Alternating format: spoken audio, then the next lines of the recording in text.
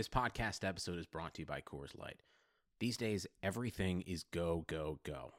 It's nonstop hustle all the time. Work, friends, family expect you to be on 24/7. Well, sometimes you just need to reach for a Coors Light because it's made to chill. Coors Light is cold lagered, cold filtered, and cold packaged. It's as crisp and refreshing as the Colorado Rockies. It is literally made to chill. Coors Light is the one I choose when I need to unwind. So when you want to hit reset, reach for the beer that's made to chill. Get Coors Light in the new look delivered straight to your door with Drizzly or Instacart. Celebrate responsibly. Coors Brewing Company, Golden, Colorado. Support for this podcast comes from U.S. Bank. When it's time for a new credit card, the best ones do way more than just buy stuff. And that's why U.S. Bank offers credit cards that make every day more rewarding. Earn cash back. Score points when you shop, dine out, travel, or binge watch. Or get a low intro APR. U.S. Bank credit cards were designed to fit your lifestyle. So make every day more rewarding and check out usbank.com/credit card. U.S. Bank credit cards are issued by U.S. Bank National Association ND. Some restrictions may apply. Member FDIC.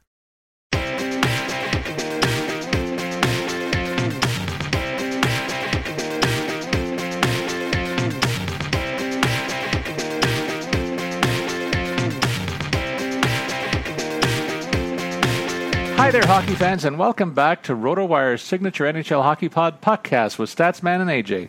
Friends, I'm Paul Bruno here in Toronto, and you can follow me at Statsman22, and my co-host is AJ Scholes, who's a great follow at AJ Scholes24, back in the co-host chair in Madison, Wisconsin.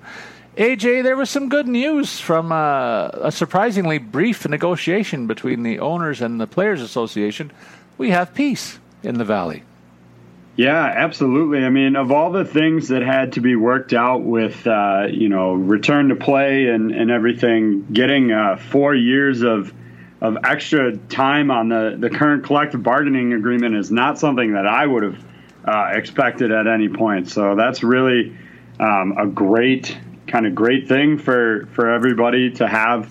It is still pending overall approval. All the players are going to vote on everything, but we've got a return to play plan and a collective bargaining agreement for another 4 years. So hard to be sad about that. That's for sure. Indeed, and the salary cap is tied to league revenues. We know that, and what a quick negotiation between the owners and the Players Association. I say relatively quickly anyway, because we've both lived through some extended battle lines between these two groups. But it seems like maybe Gary Bettman has a new friend. Maybe that's what it is in terms of the labor negotiations there. So good for them for getting that done. And the other news that didn't get a lot of play, AJ, is that the possibility that the salary cap may not be frozen after all, because it's going to be tied to the league revenues. And they've set the bar at a fairly low threshold when you talk about $4.8 billion being the target to at least measure up to, and if they go higher than that, maybe they'll be able to flex their muscles and raise that salary cap a couple of $1 million, because in the absence of that, keeping a flat rate for the next 2 years, there's going to be a lot of players that are going to be missing out on the big payday that they were hoping for, and many teams are going to be dealing with the fact that they have an untenable situation with their salary cap circumstances, as we've seen in the exercise that you and Kyle have taken us through in the last several weeks. We're almost winding that up too. We got 4 teams to look at today, but I wonder what you think, AJ. Is there a chance that are you hearing whispers that they may do something about the salary cap if it rises to a certain level, or will there be a forgiveness option where a team is able to write something off? There hasn't been something official yet, but I can foresee something like that. What about you? Yeah, I mean, the biggest thing is we know with certainty that next year is not going up. I mean, that's at least very clear. So next season, it won't be there. But to have at least the potential to go up, the original stated salary cap was that it would be flat for 2 seasons here. But this latest, memorandum of understanding seems to indicate there's some wiggle room to potentially go up next year, or rather the year after. And so I think that's at least a good thing there. As far as the free contract thing, I've actually seen recently that that's something that the players are not interested in having, so which is understandable. You would hate to, be that guy. Yes, you still get your money, but suddenly you're out of a job. So it's not totally surprising that the players aren't on board with that idea. And I've also, I read something that, owners aren't necessarily on board with that either, because that means they're paying the guy that they bought out and then the guy that they potentially signed to, replace the bought out player. So it's not saving. It's actually potentially costing owners more money in terms of actual, dollars and cents. I think the only ones that really benefit from that are the general managers who have a little bit more flexibility on the market. So it'll be interesting to see if that continues to be a situation. But I think based on what I've read lately, I think that free buyout option has kind of been taken off the table. Look, the other thing that I think is really important with all this, and maybe the thing that's least covered, we've talked about, salary caps, labor piece. We've got official start dates of July 13th for training camps, July 26th for travel to the hub cities, and then perhaps the biggest date, August 1st, the start of the qualifying round, which is all great. But we also have included in this that they will be able to play Olympic hockey for the next 2 years. And I think that's another huge one. Now, assuming we have Olympics, obviously we missed out on the Summer Olympics this year, and they're going to have to do some shuffling around with that. But if we have a Winter Olympics, sounds like the NHL players will be back, which is a big one in my book. I'm a huge Olympic guy. I take it all in, as much of it as I can watch every 2 years, summer, winter. So that was really exciting too, Paul. You know what? You just gave me goosebumps. I can't stand the fact that there's so much good news in the hockey world out there. Almost unprecedented in our 5-year run that we've had so much good news in the offing. But let's hope we can get through this playoff run safely. Above all, hockey's doing a great job in terms of all the things that they're laying out in preparation for this process. I think doing a much better job than any other league, to be honest with you, AJ. So I think they're doing all the right moves, and I hope it continues. And I'm looking forward to actually seeing some games. It's going to be fantastic. 3, 4, or 5 games in a row on every day. There's going to be a lot of hockey widows out there, I think, in the next little while. But before we go on, I know you want to send a reminder to all our listeners. Yeah, absolutely. As always, if you have questions throughout the week about, if you're gearing up for your pools and you can't decide between a couple players in one group, shoot us a question. We'll give you some insight there. If you have questions just about your team, about their cap situation, as I've said in the past, if you have baseball questions, reach out to Paul. If you have soccer questions, I'm happy to chime in on that as well. As Paul mentioned off the top, you can follow me at AJ Scholz24, and you can follow Paul the Statsman at Statsman22. All right, AJ, we're 2 weeks away from finishing up this series of salary cap reviews on our show. You got one more week in terms of the articles, and they've been really full of great information. Today, you're taking an aggressive stance and trying to do 4 teams. You did 4 teams this week, and we're going to try and cover those same 4 from the Pacific Division. You're winding that up. We're going to look at LA, San Jose, Vancouver, and Vegas. And I'm anxious to get started to see what you and Kyle have cooked up, and I'm looking forward to my rebuttals, which I'm hopeful you'll find some entertainment in them at least, if not anything to give you pause on some of the stuff you guys wrote up. Yeah, absolutely. It's been a heavy week. We'll finish up, as you said, Paul, this week in terms of articles with Philadelphia, Pittsburgh, and Washington. So it'll be great to have everything kind of wrapped up. And like I've said over the last couple of weeks, anytime there's going to be a free agent signing, it sounds like free agency will start about in October based on when the Stanley Cup would potentially be awarded. I'm going to be referring back to these to see what I got right, what I got wrong. So that'll be really interesting to watch. So we'll start with the LA Kings, who have 10 forwards, 4 defensemen, and 2 goaltenders under contract next season, coming in at just a hair under $50 million. But they do have Dion Phaneuf's buyout, the contract that never seems to really go away, and the termination of contracts for Mike Richards and Ilya Kovalchuk. All those 3 combining for a total of $11 million in cap space, which is pretty extensive when you think about it. The termination for Kovalchuk will, at least for them, come off after the 2021 season, but they'll still be on the hook for Mike Richards for several more years. And they've got 2 more years of Dion Phaneuf. So, as I said, that contract just will not go away. So assuming a flat cap of $81.5 million, it leaves the club with about $20.7 million in cap space and 7 spots to fill. Starting, as we do always, with the restricted free agents, you're looking at Nikolai Prokhorkin, Austin Wagner, and Sean Walker. So, look, Prokhorkin put together a really solid rookie campaign, I thought, with 4 goals, 10 assists, 63 shots. So I think they're going to have to give him a little bit more than the qualifying offer. I know the numbers aren't, they're not super impressive in terms of fantasy, but I think I've used this contract more than once, but the Leafs gave Pierre Engvall a 2-year, $2.5 million extension in February. And I think that'll fit here as well, especially because it retains the RFA rights at the end. So it gives you kind of another kick at the can, as it were. For Wagner, he hit that sophomore slump, as a lot of players do, failed to reach the 20-point mark. But I think he's still potentially going to get a little bit above Prokhorkin in terms of what that contract will look like. And so, if it's 1.25 for Prokhorkin, then you're looking at maybe 1.5 for Austin Wagner. Again, probably on a two-year deal as well. So the guy most likely to get a pay bump here is the blue liner, Sean Walker. He set career highs in goals with 5, assists with 19, and with games played in 70. So really, I think I would expect him to take on more minutes, bigger role on the power play heading next season. And so I looked for maybe a longer-term deal for him and pegged him for about 4 years, $10 million.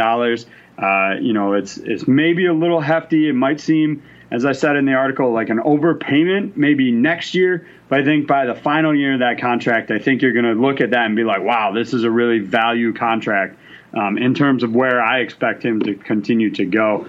So, Paul, that would be my biggest question to you. Do you think it's worth maybe overpaying a player like Sean Walker in the first year or two of a contract so that it becomes a value contract on the back end? And do you think Walker is a candidate for that kind of growth?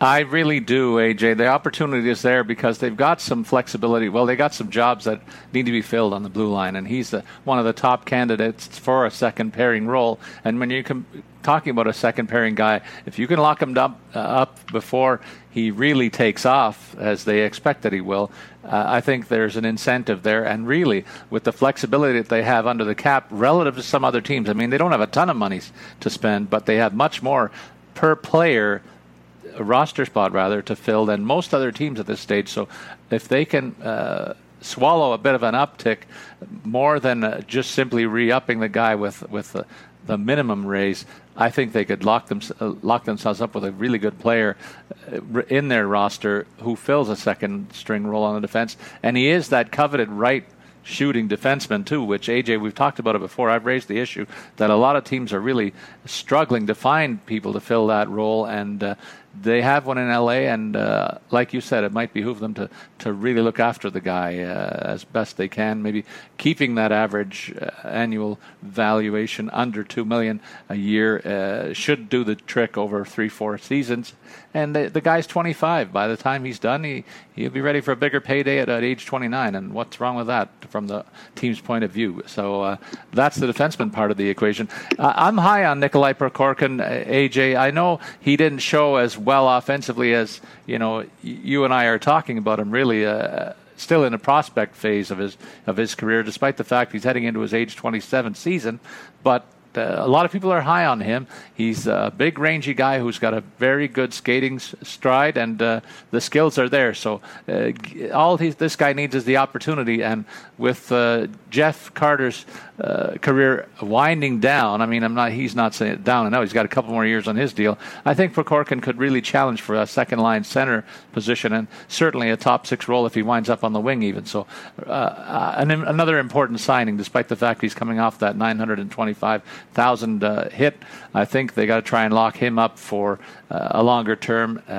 maybe a similar deal to Walker and something that approaches the $1.7 million a year AAV in my view. And of course that leaves Austin Wagner, and a little bit younger guy and a lot more runway probably in his career relative to the other two fellas. Another guy that should contend for possibly a top 6 role here, but may not get the bump that the other two guys get initially. So I think maybe just in the low 1.2, 1.5 area for him is what I forecast. So not a lot of money really to spend on 3 RFAs who figure to be part of the scene in LA for the foreseeable future. But again, they have some nice flexibility relative to other teams and should get it done with not much difficulty. Yeah, absolutely. And so we'll turn our attention to the unrestricted free agents. You're looking here at a group that includes Trevor Lewis, Tim Schaller, Ben Hutton, and Joakim Ryan. Look, they've got youngsters like Carl Gunstrom, Blake Lizotte, who I would expect to take on bigger roles. Plus, they've got guys like Arthur Kaliev and University of Wisconsin product Alex Turcotte coming in to join the professional ranks. I just don't see a reason to bring Lewis or Schaller back to just take up a spot on the 23-man roster. I think they've got some forwards coming up through the system. I would be surprised if I honestly would be surprised if both Turcotte and Kaliev didn't make the team. I would expect both to be on the 23-man roster for opening night. I know that both guys are just 19 years of age, but these are top prospects who can certainly, I think, are NHL ready. So I think there's just not a spot here for Lewis or Schaller amongst the forwards. Now, in terms of defense, this club's not quite as deep, and so I think you have to look at potentially retaining at least one of Ben Hutton or Joakim Ryan, but I certainly think it would make sense to get both. I think modest raises here and even locking up for closer to 3 years would make some sense. My numbers came in at about $2 million for Hutton and 1.5 for Ryan. Again, this is a team that has a little bit of room to spare. Now, if they have some youngsters that they're higher on than I am coming up, then maybe you just sign these guys to 1 year or 2 year deals without the added term. But I'm just not as sold on some of the up-and-comers in this blue line group. So to me, it makes sense to bring at least one of these guys back, if not both. Paul, what say you specifically about this blue line? Do you think you keep Hutton and Ryan, or do you like some of these up-and-comers on the blue line better than I do? Well, again, you look at the salaries that have been distributed last year for this defense group, AJ, and Drew Doughty made more than the rest of the guys by miles, just by himself. So they really haven't spent a lot of money. But when you look at a guy like Ben Hutton, that guy piques my curiosity because he's heading into his age 28 season, and he's been a steady performer for his career in the NHL. And I think you can forecast that he's easily going to get a bump that approaches the $2 million a year mark. And so I think he's a key because I view him as the second best defenseman in this class of Kings defenders, and experienced guy, steady guy, good to keep him in the fold. And if you can extend him for a few years at around that hit that I'm suggesting, I think that's really good value in the bank for the Kings. And Joakim Ryan at $725,000, I think he could get upwards of $1 million in a new contract, and probably should. He's been in the mix here for a while, and he too has proven himself to be, fundamentally sound and a guy that they can count on to be a part of things here, with that experience being the key separating factor for me. I think defensemen sometimes take a little bit longer time to mature, and I'm not saying this guy's going to turn into Morgan Rielly by any means, or Drew Doughty, but a solid third pairing defenseman. Yeah, I think I can see that, and so maybe a shorter term deal, just because they do have some younger options in the minors. So let's see if Joakim Ryan can make his case on a shorter term deal, while the other youngsters in the system get a few more reps under their belt before they head up to the major league club. And then in terms of the forwards, I think you nail it. Trevor Lewis at $2 million for what he returned to this team last year. I mean, he's years removed from his best efforts in the NHL, and I don't think they should re-up this guy at that snack bracket. He's got to take a pay cut if he wants to stick around, in my estimation, AJ. And then, they buried Tim Schaller's contract last year for a reason. This guy's not quite NHL caliber, and again, they should find better option in the system. So I think maybe he's a guy that they let walk, since they did bury him last year. All right, so talking about those minor leaguers that we alluded to, there were 3 guys that need new contracts that played in an NHL game last year. That was the aforementioned Carl Grundstrom, Matt Luff, and then Paul LeDuc. I think the first thing to talk about is if Hutton and Ryan are both re-signed, then there's just not a clear path to the 23-man roster, in my opinion, for LeDuc. At best, maybe he could figure out how to secure the 7th defenseman spot. So I would see the club offering him a 2-way deal with maybe a modest pay raise. But if he wants a 1-way contract, I just don't think it'll be in LA, and he may have to look elsewhere for that. In terms of, Grundstrom and Luff, they had strong minor league campaigns this year with AHL Ontario, and I think they're both candidates for a spot on the 23-man roster next season. But neither one has really done enough to warrant much more than their qualifying offers, unless the Kings want to give them some added term. But I don't really think it's necessary for either guy. I think a qualifying offer for each one on a 1-year deal should do enough to see if they can, in fact, secure those roster spots. So, Paul, anything you like about these 3 guys, maybe more than I do, that would have you giving them a little bit more money? You know what? I saw Grundstrom play a lot with the Toronto Marlies when he was in the Leafs system, AJ, and I think there's a lot of offensive skill there. And when he was up with the Kings, he did get some reps as a top 6 forward.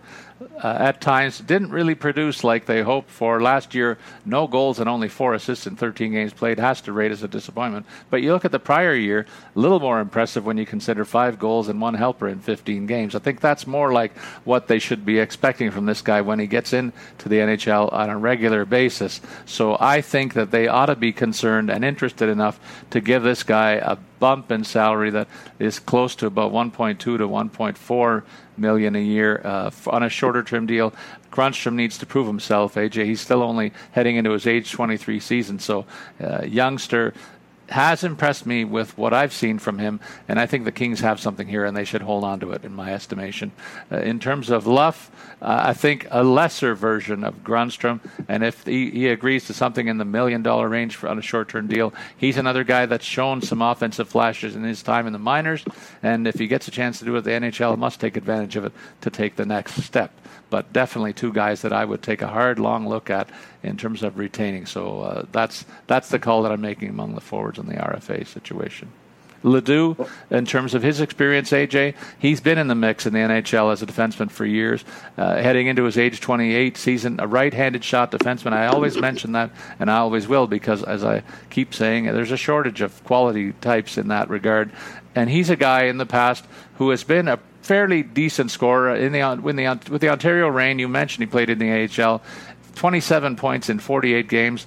That's a better rate of production than most of the other guys on this roster, whether they played in the minors or in the NHL. So that alone should get him a longer look and be able to be re-upped for a modest increase in pay, I would suggest. Well, diving into final thoughts on this group, I'm projecting the Kings to have about $10 million in cap space. And so that would make them potential players on the free agent market. But here's what I would do. If again, we've been playing a little armchair GM here. So what I would do with that extra money is I would just let it sit, to be honest with you.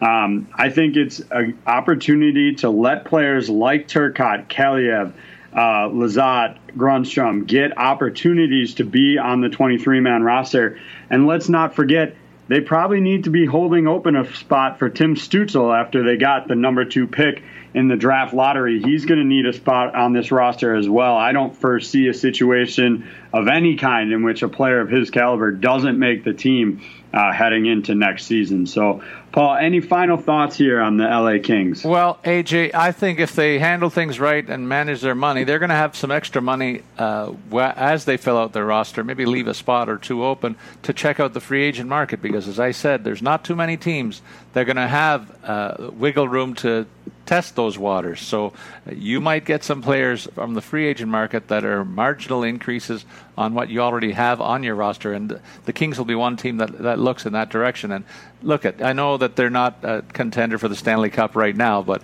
if you're going to bide some time to try and make your case in the NHL or make some money in free agency, there's not too many better opportunities with vacant roster spots or roster spots that are achievable for guys on the free agent market that want to really prove themselves and maybe set themselves up. I could see somebody going there for a year or two and then having a bit of a breakout or a resurgence to their careers. Think even about a guy like Pat Maroon, AJ, on the free agent market. He failed last year to really take advantage of the Cup win and went in the off season and took a modest increase to go somewhere else and then didn't really work out. He might need to try that again. And if you can do that while soaking up the California sun, that doesn't sound like a bad option to me. Absolutely. All right, so we'll move on to the San Jose Sharks, and they've got 9 forwards, 5 defensemen, 1 goaltender under contract next season, coming in at $66.6 million. With, again, our flat cap that we're expecting 81.5, leaves the club with about a little over $14.8 million and 8 spots to fill on their 23-man roster. The restricted free agent group looks like this. It's Kevin Labanc, Joel Kellman, Antti Suomela, and Jacob Middleton. You know, in the case of Kellman, Suomela, and Middleton, these guys combined for 61 games this season, and I think can stake claims for spots on the 23-man roster heading into next year. But none of these guys should really be hoping for anything more than their qualifying offer, considering in those 61 games that they combined to play, they only collectively registered 16 points. So I don't expect them to get much more than qualifying offers here. In terms of Labanc, I don't know how you don't call this a disappointing season for him. He failed to reach the 40-point mark for the first time since his rookie year. I do think he's still capable of being a 50-point producer and could even push for the 20-goal mark on a yearly basis. The contract that I found was a good comparable for him was the Islanders' Josh Bailey signed a 6-year, $30 million deal. Now, he was coming off a 70-point campaign, so that's obviously, I think, the high end of what Labanc could maybe try and get here. I would expect slightly less term and annual AAV, annual average value, perhaps in the neighborhood of a 5-year, $20 million deal. So, Paul, for this group, do you think Kellman, Suomela, Middleton, do any of those guys warrant more than a qualifying offer here?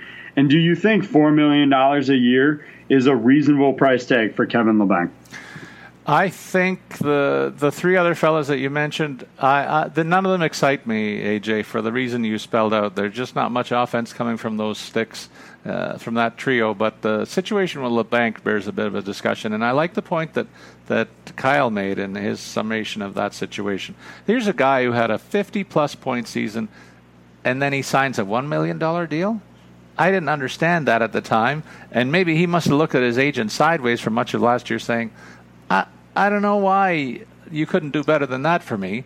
And it may have reflected in his play all season long where his point total took a nosedive. So that nosedive kind of raises a Spockian eyebrow for me, partner. And I don't think you can make the case for $4 million a year, but certainly I would say something in the $2.5 to $3 million range is something more appropriate for Labanc than that paltry $1 million that he signed for last season. And I think he should have fired his agent. Maybe he's got a new one by now, or I certainly can step in the breach and do better than that, I think, based on what the guy got. But he's got to answer the bell and show people that last season was an outlier and that he is that 50-point guy meriting that contract in the $3 million range per year. Well, maybe he'll get closer to $4 million because they owe him a little bit of money after he signed that deal. Speaking of guys who are going to be owed some money here, you've got the unrestricted free agent group. Pretty big group here. You've got Melker Karlsson, Jumbo Joe Thornton, Stefan Noesen, Tim Heed, Dalton Prout, Brandon Davidson, and then Aaron Dell between the pipes. Look, while Melker Karlsson and Stefan Noesen are solid bottom 6 forwards, This is an organization that has Alex True, Joachim Blichfield pushing for more opportunities. And I just think, Carlson and Noesen become expendable for a long-term rebuild here. Now, I do acknowledge that the club is a little bit thin down the middle, so maybe they would be willing to keep Joe Thornton around for another year. He probably will have to take less than the $2 million they paid him this year, and he'll probably have to be closer to $1 million in order to, give them some flexibility here. So we'll see if he's willing to do that. But I do think this is a club that's thin at the center position and could use a guy like Thornton for another year. Another guy competing for a roster spot is going to be Mario Ferraro, and I think he's got a good chance to do that, which means they're probably only looking for about one more defenseman. They've got Simic, Vlasic, Burns, Carlson, all signed for next year, and that's a lot of money on the blue line. So because they're not hard up against the cap, I still think you need to look at probably Brandon Davidson. Between Heed, Peralt, and Davidson, he's probably the one that's going to be the most cost-effective, and I honestly think offers more potential upside here. I think you could get him in for 2 to 3 years at around $800,000 a year, and solidify that spot. But I don't see them bringing in more than one of these guys based on how much they're already spending on that blue line. Look, no doubt, goaltending was the biggest problem for this team last season. But unfortunately for them, or fortunately if you think he can rebound, they've got several more years of Marty Jones left at $5.75 million. So he's really not going anywhere due to that contract. And, when he had opportunities, I don't think Aaron Dell really stepped up. I think he had a chance. They signed Alexei Milinchuk in May of 2020, and I think he will come in and be the number 2 netminder here and potentially push Marty Jones for the starting spot. But you're paying him $925,000, so it keeps your overall goaltending spend under control in terms of what you're spending there. So I just don't see them bringing back Aaron Dell. Paul, biggest questions for you, I think, are: do you bring back Joe Thornton? Do you bring back Aaron Dell? And in terms of those 3 blue liners, one only, or do you think they can fit more, or should they fit more? Might be a more appropriate question. Well, there are a number of questions here, as you suggest, AJ. I'm thinking Joe Thornton must be wondering if he can get much more than $1 million out of the Sharks going into his age 42 season. It's pretty much a victory lap for him to celebrate a Hall of Fame worthy career. And if he wants to extend it, he's got to help the club out by taking that discounted price tag, the same way that Jason Spezza has done in the past in Toronto, and I expect him to do again this season. So that's one problem that should be rectified fairly readily. If Joe wants to play again, he's got to do the club a favor and come in much lower than the $2 million. Melker Karlsson is a guy that probably is the signature piece among the UFAs up front that they have to think about re-upping. He comes in at $2 million for last season, heading into his age 30 campaign, and coming off a year where he only scored 12 points in 61 games. Year before, 16 points in 79 games. So that's the snack bracket that probably he'll want to stay in if he possibly can. I think he may need to take a bit of a pay cut as well. If he can re-up for $2 million, he should be very happy about that. Then moving on to Stefan Noesen. Look, it's a $700,000 tab. This is a guy who's a bottom 6 player. If he gets re-upped here, he should be thrilled because he hasn't done anything to really raise too many eyebrows, in my opinion. The defense is where there's an interesting situation in my mind. Tim Heed is a guy who has shown flashes of being a good offensive piece here, but those flashes have been a little bit too infrequent to get him much of a raise over the $960 that he earned last season. I could see him getting 1.2 out of this circumstance. I've got some time to talk about Mario Ferraro as a guy who could be a solid second pairing guy here. He signed at an entry-level deal for a couple more years and could be a good value play going forward. If you're looking at a dynasty league situation, the situation for him is primed for real good opportunity. Brandon Davidson heading into his age 29 season. We're talking about a guy who is a bit of a plugger offensively, although he did get 20 points in the minors with the Stockton Heat. In his last 22 NHL games, he's collected exactly 1 point. So we're not talking about an offensive dynamo here, and that's why, if he can get an extension on a $700,000 and maybe get it up to $750,000, $800,000, he should be happy as well. So guys have to take a prove it kind of a deal for me to continue to stick around here if they want to. Otherwise, San Jose can again go out fishing on the open market to fill in those blanks. Aaron Dell, you said it very eloquently, AJ. $1.9 million a cap hit for a guy who couldn't keep the goals against under 3, but mind you, his partner didn't do that as a starter, and he's earning 5.7. So it's a situation that's ripe for a guy who's primed to push these guys, and that's Alex Melnichuk. You suggested he's coming over from the KHL, where he had a successful career season last year, and they got him for 2 years at $9.25. I think they're going to realize that that's an excellent value play for a guy who at least should contend for the backup role and probably win it in camp. Well, with this club, we don't have any minor league free agents who appeared in a game that need contracts, which is kind of our threshold for the articles. I do want to talk about one player that is going to be an RFA, and that's Jonathan Dahlen. He's already decided to play overseas next season, but I would expect he'll get a qualifying offer from the club, which will retain his rights with the organization. Little surprised that he's making that jump, but there are a number of guys that are facing, these questions as far as, if Dahlen was coming over, was he on the NHL roster or not? And if he's not, is the AHL going to play this year or not? So there's a lot of questions up in the air, and I think that's making more guys trend towards European contracts. We're seeing similar kind of conundrums with a player like Ilya Sorokin as they kind of figure out, because if they're not on the NHL roster, look, we know one way or another the NHL is playing next year, right? It's just going to happen.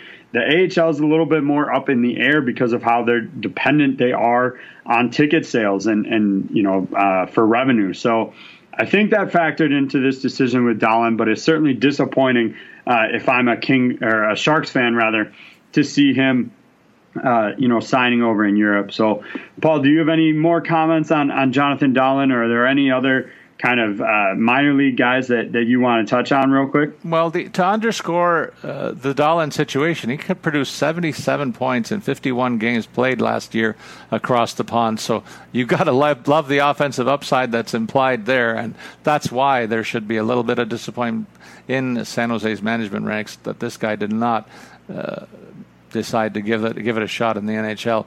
Look, the rest of the opportunities here are for players that have been up in the NHL. I look at Johnny Brodzinski's a name that jumps off this page for me. He's a guy who's bounced around the NHL as a bottom six player and has been in the NHL for cups of coffee in each of the last 4 seasons, but really hasn't done much with those opportunities. He did have 30 points in 44 games in San Jose's AHL affiliate, his best run in the minors over the last couple of seasons, I would suggest. So maybe that's the only other name that I might include in any prospecting that they might do from their minor league circumstance. Well, in terms of the final thoughts here, I expect, depending on how much money they give to Joe Thornton, I expect them to come in at about $4 to $5 million under the cap. This is a roster that has guys like Logan Couture, Evander Kane, Brent Burns, and Erik Karlsson, though obviously injuries have become a problem with Karlsson in the last few seasons. I still think this is a playoff caliber team. So for me, I think they're better off holding on to that $4 million and see what they can do in terms of additions at the trade deadline. Look, part of that being if things go south again and they aren't going the way they want, then they didn't spend that $4 million on unnecessary pieces. I mean, there's always a financial aspect to it. And so if you buy a guy at the start of the year, you're kind of stuck with him if the season goes south. So for my money, I think I bank it and hope that we're going to be the team that everybody expects us to be and go from there.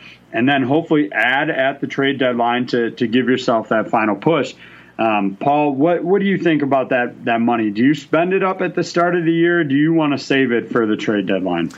I think San Jose should take advantage of the fact that they have some extra money. I said it for a couple of other teams we talked about today. Seems that that's the theme in this group, AJ, and some players are going to be left wanting in the UFA situation this offseason. And when it happens later in the fall, we're going to be talking about some strange money assigned to some names that should have been expecting more. And I think San Jose should not wait till the trade deadline when there might be more competition from other teams that are trying to make that playoff push or trying to make noise in the playoffs. I say make your noise early if you have that advantage of extra money under the salary cap, and they are another team that will have much more than the average club. Well, heading to our next group, we're going to talk about the Vancouver Canucks here, who have 11 forwards, 4 defensemen, and 1 goaltender under contract. Coming in at $59.4 million. They are on the hook for another just over $4 million in a combined hit from Ryan Spooner's buyout and Roberto Luongo's recapture penalty after he retired. Looking at that flat cap, it's going to leave them just a shade over $18 million in available space and 7 spots to fill on that 23-man roster. Pretty sizable restricted free agent group here. You've got Jake Virtanen, Tyler Mott, Adam Gaudette, Zach McElwain, and Troy Stecher. Virtanen, for his part, has increased his production every single year leading up to this most recent 36-point campaign. I look for him to get a similar contract to the 4-year, $14 million deals that were signed by both Brian Russ and JT Compher over the course of the past 2 off seasons. I think his production level is about where those guys were when they signed their respective deals. For Mott, this is a bottom 6 depth guy, in my opinion, that did miss significant times during this season. I don't think he's going to get much more than a bump to about $1 million, and no more in terms of term than 2 years. I think, as to use the term you did last, a prove-it deal for him to show, 1, that he can be healthy, and 2, that he can produce. For Gaudette, look, his rookie campaign, I think there's no way to describe that but anything but disappointing based on kind of the fanfare around him. But he's rebounded from that with 12 goals, 21 helpers in 59 games this year. And I think that'll get him close to the $1.5 million range on a 2-year bridge deal. This is a guy that could increasingly compete, I think, for a bigger role. He's not going to be their first-line center. That's very clear. That's Elias Pettersson, hands down. But I think if he can push for a top 6 role, they could potentially move a guy like Bo Horvat to the wing, who's a little bit more of a flexible player in that sense. And so they could stack up that top 6 a little bit more. And I really think Adam Gaudette has the potential to be a top 6 center in this league. If I'm a Canucks fan, I'm hoping it's with my club, obviously. For McElwain, his qualifying offer should do the job there, just 21 games of NHL experience. For the back end on the blue line here, Stecher has become a mainstay in this lineup. He's played 65-plus games in each of his 4 NHL seasons. He's topped the 20-point mark twice. And the contract that I thought made the most sense was the 5-year deal given to Marcus Pettersson, with likely a slightly higher AAV than Pettersson got because of those 20-point seasons. So I peg him for about 5 years at $4.25 million a hit. Paul, that'll be my first question to you. Is that an overpayment, in your opinion, for Troy Stecher at $4.25 million? And then same question for Virtanen. Where do you fall in relation to like a 4-year, $14 million contract? Stecher did take a step up in his development last year, AJ, and again, that coveted right-handed defenseman. I mean, it's like wash, rinse, repeat in terms of my notes on each of the 3 teams we've covered so far. When it comes to the opportunities here for the players they have to re-sign, I think Stecher does come in a little bit lower than what you suggested, but the term would be about right. I think 3-4 years at about $3.5 million could get the deal done for a guy that figures to solidify that second pairing, and he's the only RFA among the defenseman group.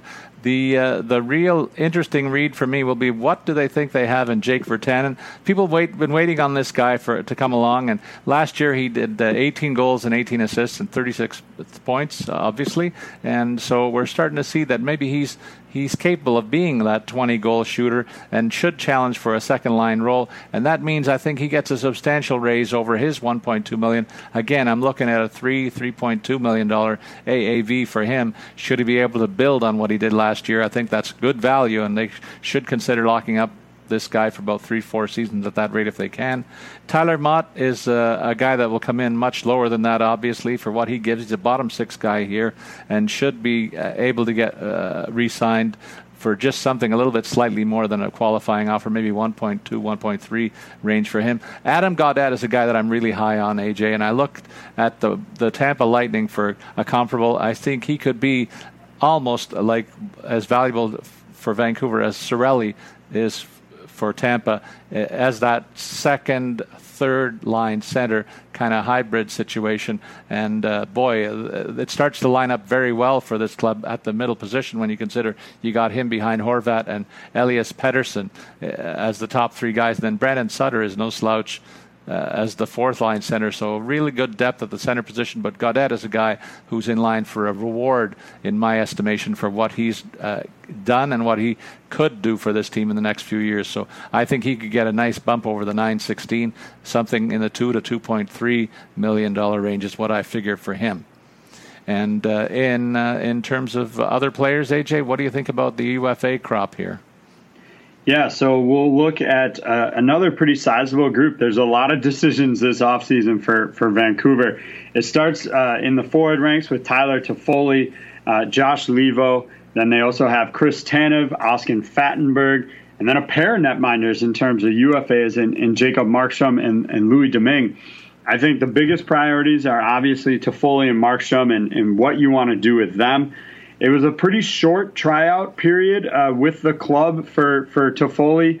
I think the postseason will be a big factor here on what they decide to do. But in 10 contests, he averaged a point per game, including 6 goals, which got him to his second straight 20-plus goal season. And I don't think you let that level of production walk. It's probably, I admit this in the article, it's probably a bit of an overpayment. But I think the club could afford to give him like a 4-year, $5 million a year deal to lock him in long term. And I really don't see a reason not to do that. You're getting him when he's 28, so he's got a couple of really solid seasons left. $5 million represents a decent, a somewhat raise for him. And so I think it's a reasonable deal. Like I said, maybe a bit of an overpayment, but certainly worth it. I think Leivo, meanwhile, is capable, but he's dealt with injuries. They've got Zach McElwain, who I alluded to, and another player, Justin Bailey, looking for more opportunities. So I think you let Leivo hit the open market. And the same can be said on the blue line. You've got Quinn Hughes and Troy Stecher, who we just talked about. I don't see any reason to pay Chris Tanev anywhere near the $4.45 million that he was making. So again, I let him walk.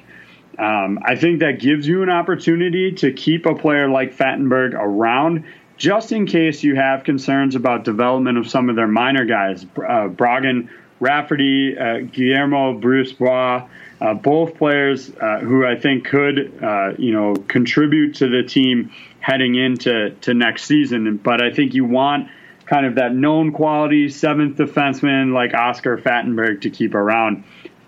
In between the pipes, you've got Thatcher Demko looking closer and closer to being able to take over as a number one here. And so I think I would be surprised to see them give any significant term to Markstrom here. But I do think you still want to keep him around. They're not paying Demko that much. It's only $1 million a year.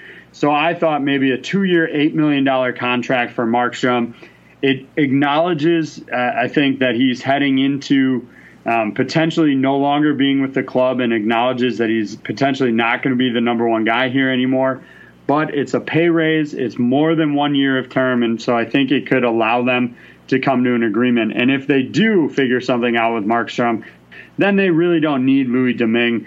Paying a guy $1.15 million to sit in the minors just doesn't make sense, especially a veteran guy like Domingue, who's 28 years of age. You already really know what you have in terms of him. They've also got Michael DiPietro in their minor league system making some noise as well. So I don't really see a reason to bring him around. Paul, the two big questions here I'll pose to you. Do you bring back Tyler Toffoli for $5 million, and do you bring back Jacob Markstrom for $4 million? That's $9 million spent on two players. I certainly think they're worth it, but what say you? I would definitely agree. I think you're underselling Markstrom, first of all, if I can say that. I think he ranks among the top 10 goalies in the NHL based on what he did last season, and he's behind a Vancouver team that's, I think, going to make some noise in the next few years. So that stability and goal is going to cost them something, and you expect that Markstrom has found his new level in the nets behind a team with some structure here, and it's a good situation for both sides, so they got to come up to an agreeable plateau, and $4 million seems to be a reasonable threshold for me for about 4 years if they can get him. In terms of Toffoli, look, I'm really excited about the fit with this guy and this team. He's easily a top six forward in this mix, and I think if he's paired with the dynamic young centerman Pettersson, you've got something there for the foreseeable future with him and Besser in that top line. That could be really something to watch. Toffoli is a guy who brings some physicality to the game that will be missing from the other two guys, so he fills that void as well, and that's all got to cost you something, and he showed the tip of the iceberg of what he's capable of here in his short stint with the club. In 10 games he did get 10 points. Before that he only had 34 in 58 games with LA, but I'm suggesting to you and our listeners that if he's in a good situation on a top scoring line, he'll deliver the goods and be well worth that money. So I think that's $9 million. That's very well spent. You did say Chris Tanev is overpaid at $4.45 million on that expiring deal from last year. As he heads into his age 31 season, he needs to take a haircut if he wants to stick around here. If not, it'll be a very short negotiation, and they'll hold the exit door open for him. And a guy like Oscar Fantenberg could maybe fill that role as a bottom pairing defenseman with a couple of guys moving up. Quinn Hughes obviously has been the wonder kid that adds to the mix here behind Edler and Myers. So they'd be looking for a guy to fill that fourth role. And Oscar Fantenberg maybe is not ideal, but certainly for the value of re-upping him at $1 million, I'd rather take that than Chris Tanev at $4.5 million. So that's the short discussion there. In the nets, you've oversold Thatcher Demko in my opinion. I think he's still going to be number 2 behind Markstrom, but he is closing the gap, and that's a healthy situation in the Vancouver Nets. Demko is locked up for another year at $1,050,000, and if he does have a good season and closes the gap, good on him. But I do think that signing Markstrom for that deal is a big-time priority for this club. And I'll also say that I have a soft spot for Josh Leivo. He had a nice run with Elias Pettersson in his rookie season to show me the offensive side of his game is in order, and he's no worse than a third-line winger in this circumstance and has played second-line minutes. So that's got to cost you something in ordinary times, and I think he would be due a qualifying offer bump over the $1.5 million that he earned last season. Well, looking at these minor league guys remaining here that played in an NHL game, you've got Nikolai Goldobin, Tyler Graovac, Justin Bailey, and Ashton Sautner. Look, Goldobin has already agreed to a contract overseas next season, so he won't be back. I would expect Vancouver will give him a qualifying offer that will retain his rights for a potential return. In terms of Bailey, he racked up the second most goals with 28 for AHL Utica this last season. I think he's a candidate for the opening night roster, but expecting anything more than a qualifying offer here, I think, is a bit of a pipe dream for him with limited NHL experience. Sautner and Graovac are certainly fine pieces you want as part of the organization. If they're willing to return on two-way deals, then I certainly think it makes sense to sign them. But it really shouldn't be a big priority for Vancouver this season. If there's any, in my opinion, if I'm the GM, if there's any at all pushback to the contract, I would offer those guys. I would just let them walk and fill it out with other pieces here. So, Paul, Do you have any of these guys that you think are worth a little bit more than what I'm selling them on? Well, I'm also interested in a guy like Nikolai Goldobin, AJ, and I'm going to throw it back to you to see what you think about his situation. I think this is a guy who has had some time in the NHL and has at times turned some heads. And what he did in Utica last year should continue to turn heads. 50 points in 51 games played. He only played the one game with the Canucks, as you suggested. So no worse than really good insurance in terms of being a prolific scorer in the minor leagues. And I think you re-up him for at least that qualifying offer that should get him in that $1.1 million a year range. They also have Sven Baertschi down there, AJ. He's re-signed. He's on the books for $3.3 million down there in the minors. I don't know what they want to do with him, but he's also had some good times in the NHL, so more good insurance in the minors. It means to me that they have some of those pieces, and if anybody else wants to compete like a Bailey, they've got to recognize that and say, there are some proven options down here that we have to battle with, and so we better just bite the bullet here and take what we can get and drive on. Well, for Goldobin, I absolutely agree. I would have given him more than a qualifying offer here. The problem is that he has already agreed to play overseas. So that's the story. Under contract. I didn't know over that. there. I didn't know that, AJ. So that's good information. But in ordinary terms, that's a guy they may rue the day that they let him walk because he's another good insurance type in terms of scoring for say a third line position. But hey. You can only do so much with some of these players, and I think they have a good future in Vancouver. So we're looking forward to seeing what they do with the off season and the free agency situation. We can talk about that a little bit too. Yeah, I mean, for them, I think there's two things that they need to figure out this season. You mentioned Sven Baertschi. I think they need to find a trade partner for him. It sounds like the relationship is a little fractured there. Not sold on him as a full-time NHLer, but this isn't a guy that you want eating up. They buried his contract in the minors, and that eats up about $2.3-ish million in cap space. And so you don't need that sitting on your books. So I think finding somebody to take him is kind of a priority for them. He had 46 points in 43 games with Utica. I think he'll have some decent trade value for the organization. They don't have a first or second round pick in the upcoming 2020 draft. So that might be an opportunity to recoup something there. Maybe you can package up Baertschi with like their third rounder to move up to the second, something in that nature. The other thing that they need to do is figure out what to do with Louis Eriksson. Now, I was waiting for that one. Yeah, absolutely. I mean, $6 million a year for a guy that has primarily sat on the in the press box from time to time at chunks of the season. Here's the two biggest problems they're facing. Next year, he has a modified no trade clause, so he can submit a 15-team no trade list. So the player immediately takes half the teams off the table. Obviously, he could waive that if he felt like it became the right fit.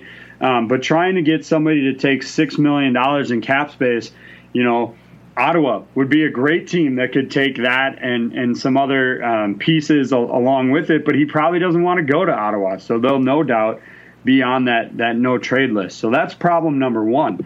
Problem number two, the solution is always, just buy out the contract, right? Because of how his contract is structured, most of his earnings this upcoming year are actually in signing bonus, which doesn't factor into the buyout. So if you bought out his contract this year, the cap hit would still be $5.6 million. That's only saving you about $300,000, which isn't even enough for a player. You can't fill in a player for that. The savings go up a little bit more in the second year of that buyout to 2.3, but even that is not that much. So I really think the best option that I found was honestly putting him on waivers and moving him to the minors and burying the contract. That was where I found that they would get the most savings from this. The one maybe perk of that is you put him on waivers and maybe potentially another team picks him up. And if that happens, then the entire $6 million is somebody else's problem. If nobody picks him up, he goes into the minors and they accrue more cap savings burying the contract than they would from a buyout. So I think that's probably their best option here. Paul, what do you think about these guys? What would you do here? Well, Eriksson is the one that we got to discuss, obviously. I mean, you think, is there an NHL team that can absorb a $6 million cap hit? That is a reasonable possibility. And then you mentioned Ottawa Senators. I'll add New Jersey Devils. They're both at the bottom of the ladder in terms of available cap space, but neither one of these teams has spent to the cap for several years, and they're not going to blow their brains out to put Louis Eriksson in the mix unless they get a real carrot attached to that, like that maybe the Canucks' first-round draft pick might entice one of those teams to step up. That's what the Leafs had to do to move Patrick Marleau, if you'll remember, season before this one. And so that's the only type of scenario that could rescue them that way. The waiver option is an intriguing one. This guy's heading into his age 35 season. He's made his money in the NHL and had his time in the NHL. If he wants to continue to grab a paycheck and extend the career, he may be limited to that as the only real option. So it'll be interesting to see how that thing plays out, because this guy's been a lead pipe cinch in the NHL for several years, but he's worn out his welcome in Vancouver the last couple of seasons and been the butt of a lot of jokes that aren't too far off the mark in terms of the lack of productivity for the money that they're spending there. It's ridiculous. Nothing short of that. Well, just to follow that up in terms of the actual numbers, I had to look it up here real quick. If they bury him in the minors, his cap hit goes down to about $4.9 million. Now, I get that's still a lot, obviously, but it's a lot less than $6 and is equal to about what I would expect they'll give a contract to Adam Gaudette. So it's a lot of it, when you talk about buyouts versus burying a contract, a lot of it is about replaceable players, and you can't get a guy in the league for $300,000. It just doesn't work. No. So in terms of immediate solutions for them, other than finding some sort of trade, the minors league option is a better route for them in terms of actual savings than the buyout. So it's an interesting situation to watch, and one that I think could be one of the more intriguing non-signings discussions going into next season. We'll round out our look this week with the Vegas Golden Knights. They have 10 forwards, 6 defensemen, and 1 goaltender under contract next season for a pretty hefty $74.5 million. They are on the hook for another $500,000 in retained salary for Thomas Tatar. That gives them just about $6.3 million in terms of cap space and 6 roster spots to fill. We've been talking about some pretty hefty restricted free agent groups. This one's actually pretty small in Chandler Stephenson and Nick Cousins. Look, we talked off the top of the show that there are going to be guys that are not going to get paid what they certainly think they are worth, and I think Stephenson and Cousins are 2 of those players. I think they're both worth keeping around. I think they're both worth some extra term. But the fact of the matter is, with the salary cap as it is right now, not set to increase until the 22-23 season, Vegas is going to be in a cap crunch for a while. I think salary arbitration is almost inevitable for these 2 guys. But I think what the organization does is will give them qualifying offers that will essentially be one-way deals that match their current AAV, which is $1.05 million for Stephenson and $1 million for Nick Cousins. And then it'll go to arbitration to see where it lands. But I just don't see how the money works to give these guys any more. Paul, let's assume the cap went up to, at one point we were looking at $84 million potentially for the cap. So assuming $84 million, what do you think these guys' actual value would be? I think it's certainly above what they're going to get here. But if the cap are going up, would you pay either one of these guys, maybe closer to $2 million, something like that? Yeah, I think you make a very strong case. When you look at the productivity of both of them, they are guys that are not million-dollar players for what they did in the entirety of last season. When you look at it, they moved around. They played in a couple of different locales, but they scored at a rate that is typically compensated in the high ones or almost approaching $2 million a year for a guy who should compete for a third-line role in each case. Cousins probably more likely to be suited in a fourth-line role. His flexibility as a capable guy who plays all 3 forward positions, another asset there. So if you can re-up these guys and keep them within the salary constraints that the Knights are confined to, I think that's going to be a win there, but it's going to really be a shoehorn exercise because there is another notable guy amongst the UFAs that we'll get to in a minute that should eat up much of that money in my estimation. Well, talking about that group, I imagine you're talking about Thomas Nosek in terms of the forwards. They do also have John Merrill, Derek Englund, and Robin Lerner in terms of UFAs. Maybe you're talking about Lerner. We'll have to see here in a minute. I'll start with that blue line in terms of Merrill and Englund. Look, the Vegas Golden Knights have both Zach Whitecloud and Jimmy Schultz pushing for more ice time. So I just don't think there's a reason to keep both Merrill and Englund.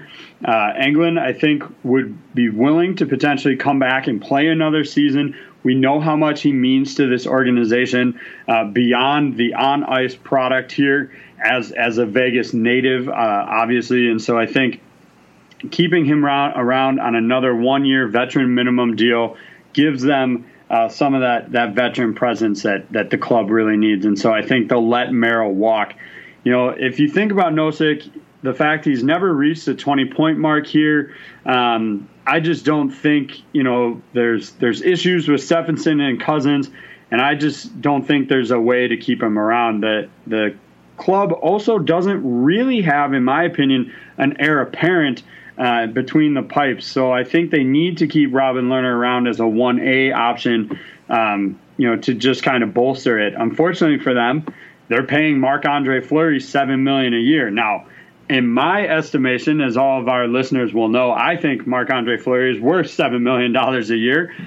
There's some people that might not. So as much as I think they want to keep Lerner and should keep Lerner, I still just don't see that the money is going to be there. And I don't know how they can, make it.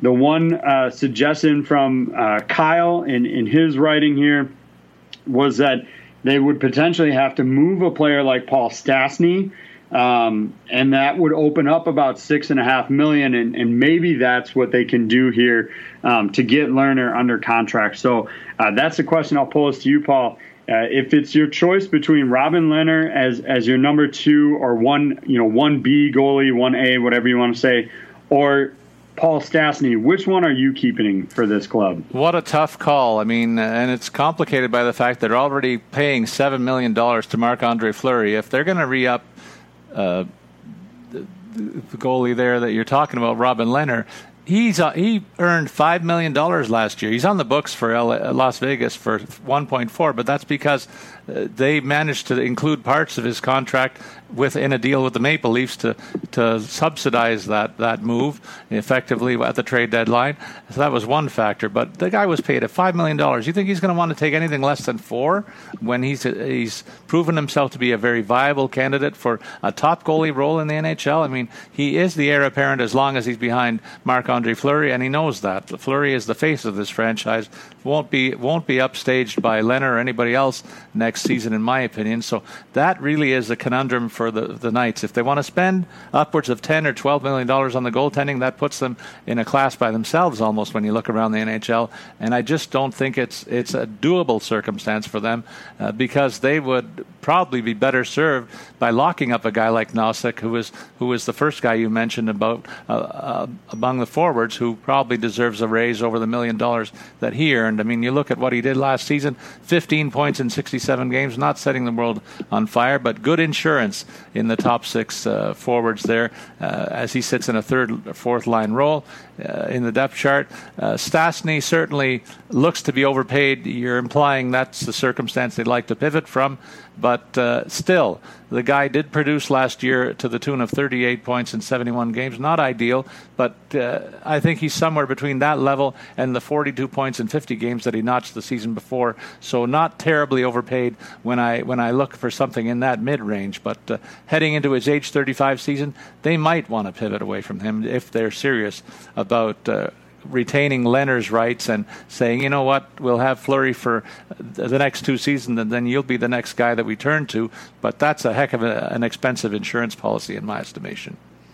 Oh, absolutely. And I think the interesting, I want to be clear is that I'm not suggesting that Paul Stastny be traded away. Before our friend Daniel Negreanu jumps on me for suggesting that. Although maybe he likes the idea. We'll have to wait and see. I know he was going to check out the article when he got a chance. I think Kyle's suggesting that. I personally would keep Stastny over Robin Lehner. That's just my position on it. And some of that has to do with they signed a young player, Yuri Patera, just recently to an entry-level contract. Now, he's just 21 years old, but the last year of his ECL would coincide with the first year that Fleury's contract would come off the books. So kind of a nice potential transition there, depending on what he can do in terms of showing where he's at in terms of development. I think combining him with the fact that you have Oscar Dansk and Dylan Ferguson in the organization, I think this club is still in a solid spot if they can't retain Robin Lehner. All that to say, among the minor league free agents who appeared in a game, which is Gage Quinney, Keegan Colasar, Valentin Zykov, and then Garrett Sparks, I think Sparks will be on the outs and will be hitting the open market here. I don't really see a reason that the organization needs to keep him around. Zykov, for his part, I think is definitely going to get a deal. But unless they're going to give him a one-way deal, I'm not sure that he's going to be willing to re-sign with them. I think based on what he did in the minors and what he's done in other places in his career, I think he's going to be looking for a one-way deal, and I'm just not sure Vegas will be able to offer him that at this point. Quinney and Colasar will be their qualifying offer guys and not really worth it. So, Paul, biggest question, do you think, as somebody who's seen a little bit more of him firsthand, do you think Garrett Sparks will be back with the organization next year? You know what? He talked his way out of Toronto, essentially, and he hasn't done himself any favors with his on-ice play since he left the Big Smoke up here. And he had a decent season, I guess you could say, with the Chicago Wolves, 275 goals against average in 26 games appeared in. So decent numbers down there. But really, you mentioned there's competition for the net minding, even in the minor league level with Dansk and Dylan Ferguson there and the prospect that you identified earlier. So Sparks really has no place in the Las Vegas system that I can determine. You look at Jason Megna on the defense. This guy is a bottom pairing guy, and if he wants to stick around, needs to take nothing more than a qualifying offer and might just go laterally $700,000 to retain a shot at being a significant contributor at best as a third pairing guy over here.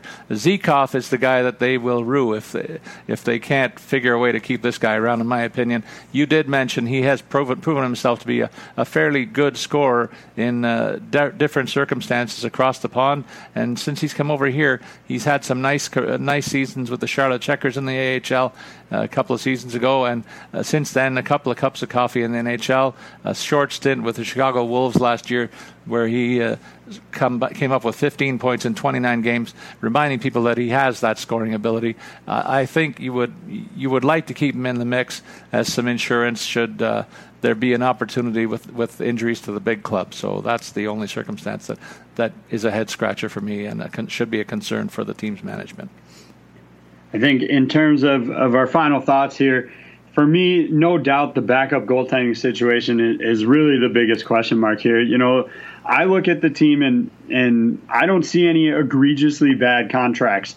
Nobody really that warrants a buyout or nobody that has to be moved, a la Louis Eriksson. I think there are going to be potentially some options to sign as a backup outside of Robin Lehner, and a couple that I identified are Laurent Brossoit, who I do think should be re-signed by the Jets. I talked about that in theirs, but it's potential that doesn't happen.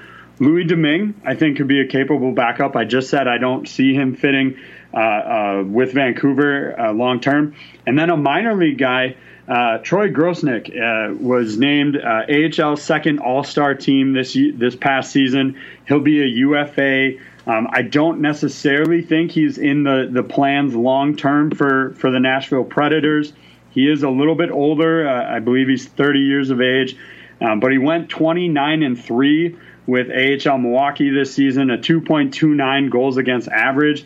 and really, I think, could be a capable number 2 in the NHL. And honestly, a guy that won't, I don't think he's really going to push to take over. I do want to throw out, Paul, for your consideration, one kind of interesting suggestion that I saw circulating about in hockey circles lately was that potentially heading into the 21-22 season, that the Golden Knights would figure out a way to ship Marc-Andre Fleury to Seattle for their first year. Now, they don't have to worry about giving up a player. They're not eligible for the expansion draft, but it was a kind of interesting idea there. You know, it would be the last year of his season or last year of his contract. They're paying him $7 million a year if they think Robin Lehner is the better option long term there. So that'll be my biggest question. Do you think the Golden Knights would ever consider trading Marc-Andre Fleury away and having him go be the face of another expansion franchise? Well, look, I know that must have been hard for you to spit out because you're probably the president of his fan club, maybe Negrano the VP. So I know if I say that, definitely that's the way to go. I'm going to hear from both of you guys after the show. But you know what? Marc-Andre Fleury has been a solid citizen in Las Vegas, and I really don't think they pivot away from him unless he says, you know what, I'll do you the favor. But he's not going to be the one that initiates that conversation. And I think he has every reason to stick to his guns because this is a team that should make noise in each of the next 2 seasons of his contract, as well as the end of this current campaign. This is a team that's right at the top of the league in terms of contending clubs in the Western Conference, I'll say. And he's a big reason why. So I don't know why anybody would really seriously entertain moving him to another club, even if it is to accommodate a guy who should come in a lot cheaper and a lot younger, 7 years younger, and has proven himself to be a really good starter in the NHL. And really the quandary for me is what does happen to Robin Lehner if he doesn't choose to stick around here and try his options in the free agent market.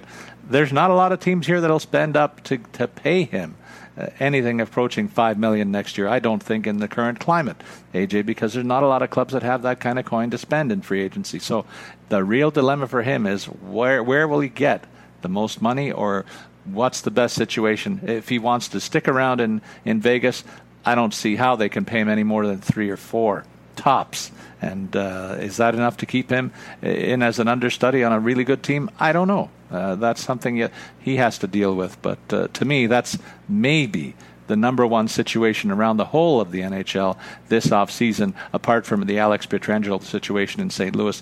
What happens to these 2 proven players in a free agent market that doesn't have the money that previous ones have had? Yeah, absolutely. And I would even toss Taylor Hall into that group as well. Sure. I should also clarify, like I said, I saw this rumor kicking around. The other thing is Marc-Andre Fleury gets to submit a 10-team no-trade list. I would imagine that Seattle would be on that. I don't think, this is a guy that probably spent so much time in Pittsburgh that, up and moving his family and everything to Vegas, I'm sure was hard. Obviously, he seems to really enjoy it there. So I would imagine he wouldn't want to do that again to end up with a team like Seattle. So I don't expect it to happen by any stretch of the imagination, but it's something that I saw out there and I wanted to just get your thoughts on it. So that wraps up our 4-team look this week at the last couple Pacific Division teams. We will round out our cap compliance series. The articles will come out this week, and that's going to be Philadelphia, Pittsburgh, and then Washington. And then obviously, Paul, you and I will talk about that next week. And then we're going to have to find something new to talk about. But I think we're heading towards some playoff hockey. That's right. So that'll be the playoff preview section of our 2020 calendar, and we're looking forward to getting into that, AJ. But just as much as that, I'm looking forward to continuing our draft series. And today we're looking at the 2004 draft, and because of that blockbuster trade that I pulled off last week with you and basically giving you your captain of captains, Sidney Crosby, as the top overall pick, I get the first pick in this draft, but I don't think you're going to be too brokenhearted, even though I pick Alexander Ovechkin off the top by 202 points, the leading scorer in this draft class. But on a points-per-game basis, the guy that you're going to pick next is a tad bit above that, but I'm okay with getting the most prolific goal scorer in hockey. Well, if you want the second best player in the draft class, by all means, you're welcome to take him. You know, we talk about center being the more important position than wing, and so I will take the number one center, and arguably, maybe not really, I'm totally kidding. He's not arguably the best player. Easily the second best player in this group, Evgeny Malkin, who went second overall to Pittsburgh. I would never truly suggest that he's a better overall player than Alexander Ovechkin, but the top center, no doubt. And that means that the number one and number two pick in the 2004 draft lived up to their billing, AJ, but I'm going to depart from the third pick overall and say I'm dropping down to the fifth overall guy in this class, and that gives me Blake Wheeler, who has played some time at the center position most recently, but has been more known as a rugged winger, and so I have two rugged scoring wingers to fill out the first line so far with my two picks in this draft. Well, look, for my money, I thought you were going to go a different route here, and I'm glad you didn't, because there is a clear, in my opinion, number one goaltender in this group. That was not clear when the draft occurred. He went in the 8th round. We don't even go that deep anymore. 258th overall. Pekka Rinne to Nashville, I think, is the very clear number one goalie in this group. There are certainly some names that I'm sure you'll talk about, but for my money, there's no doubt that Rinne was the number one guy, and I will take him with the second pick here. Yeah, I thought you would go with that goalie, and I didn't mind because there's a couple of options that, well, while the gap on name recognition might be a little further than people think, I quote the stats, it'll be closer to the truth. I'm going to take the top scoring defenseman in this draft, not for what he's done since he was in Detroit, but for what he did earlier in his career with the Washington Capitals. I'm talking about Mike Green, who has 501 points in 880 games and was in his prime one of the top offensive defensemen in hockey during a very nice run with the Capitals. So Mike Green becomes my first defenseman. Well, I will go with the next player on the total points list, and that's David Krejci.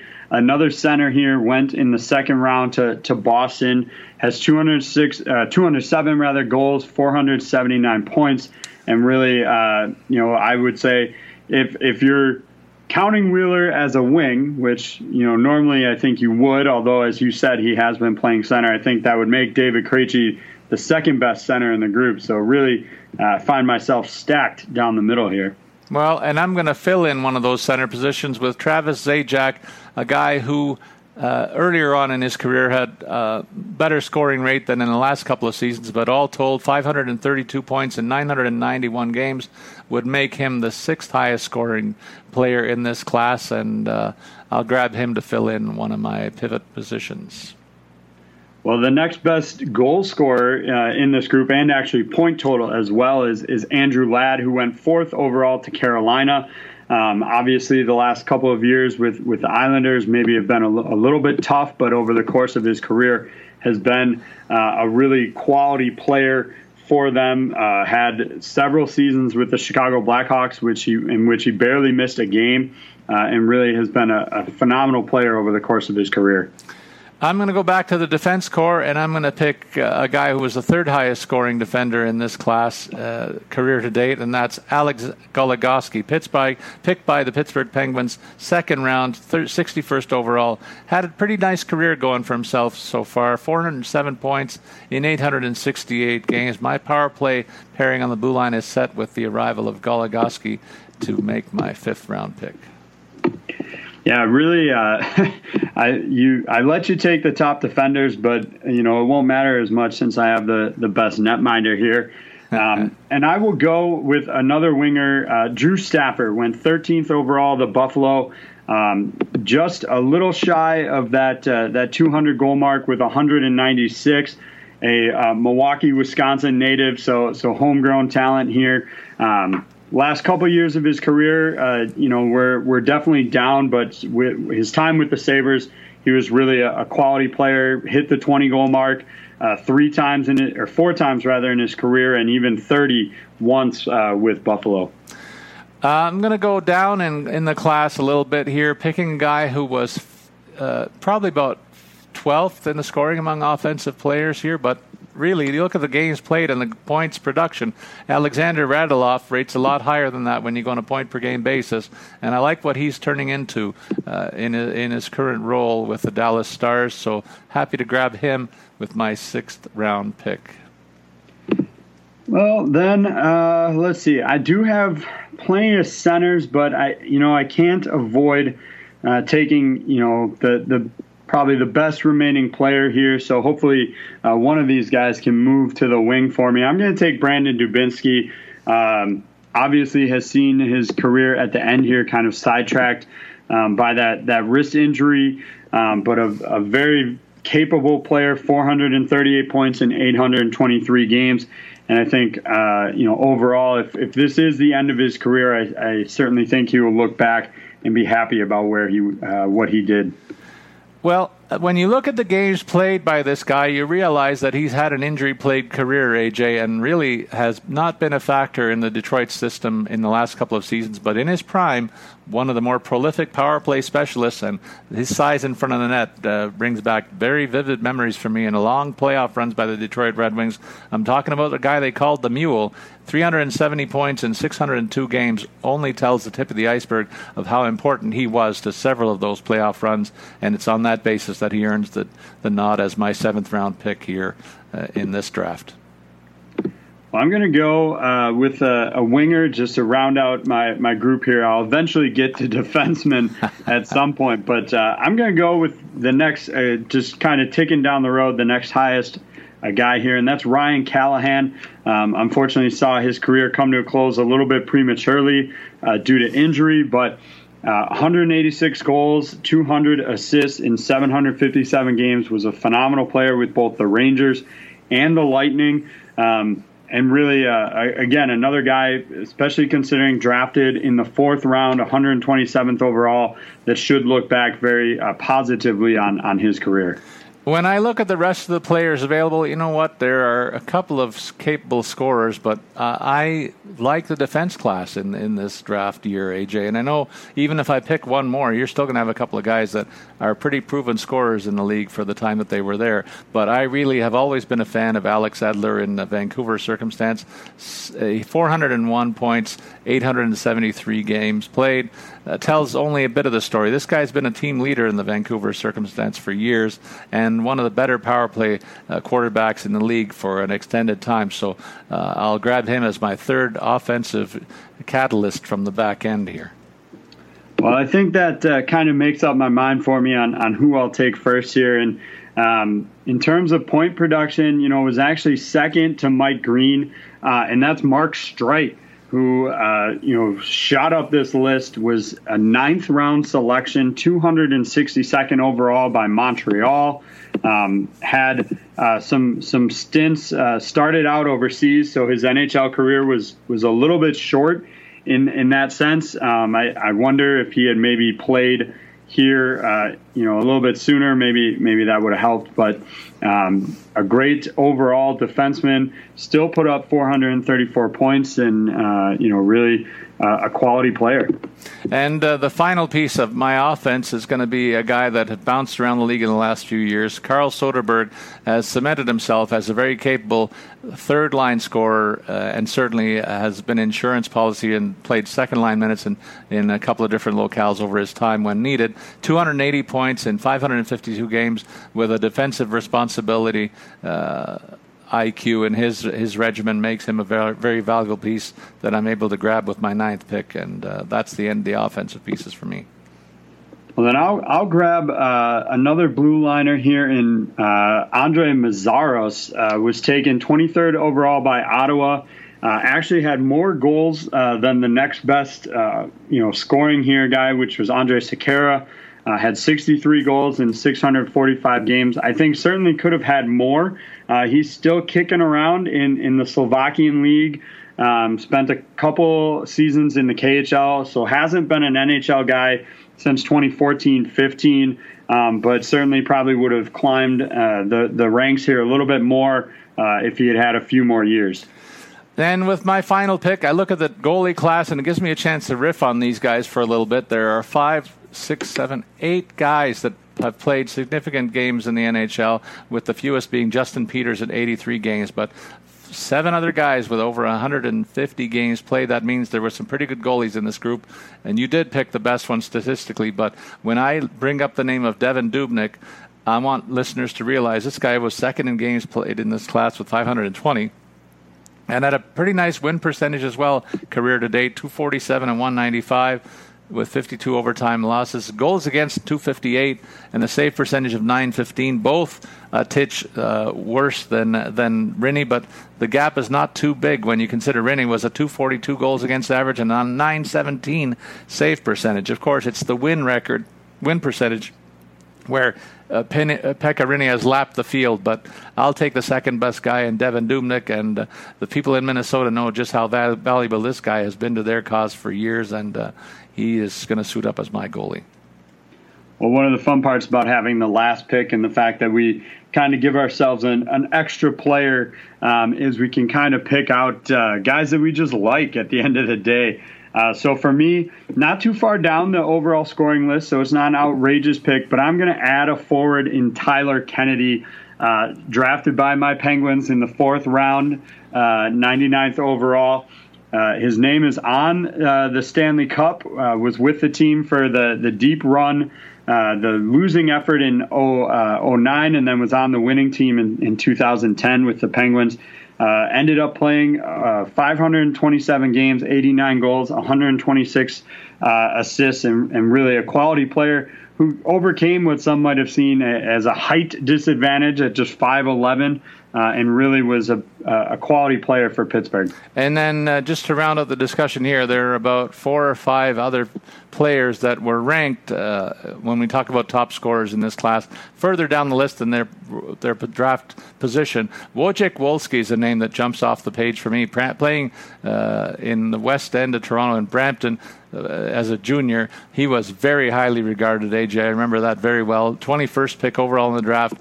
He wound up his career with 267 points in 451 games played. A lot more than that was expected of him when he was drafted, and didn't quite work out the way I thought it might. Lauri Korpikoski went 2 picks higher than him, drafted out of Finland. 201 points in 609 games played.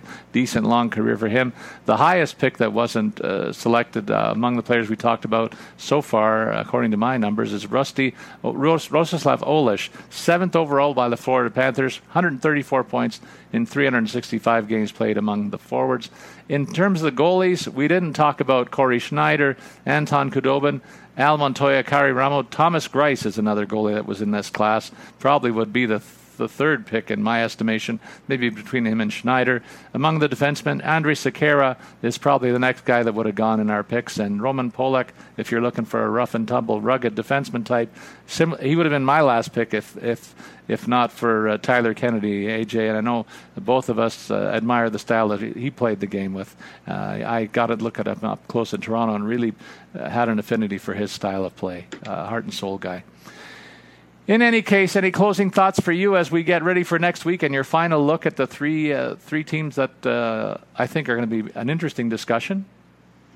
Yeah, absolutely. I think it'll be fun to talk about where all these teams land. Obviously, the Flyers have steadily gotten better and appear to have solved their goaltending issues, so we'll have to take a look at what other questions they have. And then you have, perennial cap teams in Pittsburgh and Washington, competing for the cup and trying to, grab titles before their respective windows close. So it'll be interesting to see how all those teams shake out. And then happily for us, you call it good fortune or good planning, AJ, but we'll be right in line to start talking about playoff previews and a hopeful resumption of play. We cross our fingers and hope that everybody stays safe in the interim, but it's lining up nicely for us and the podcast episodes to come. So we hope that our listeners have enjoyed this series of salary cap articles. We'll wind them up next week and look forward to real games being played in the near future. And that's a fine place to stop this week as we wind up this episode of podcast podcast with Statsman and AJ.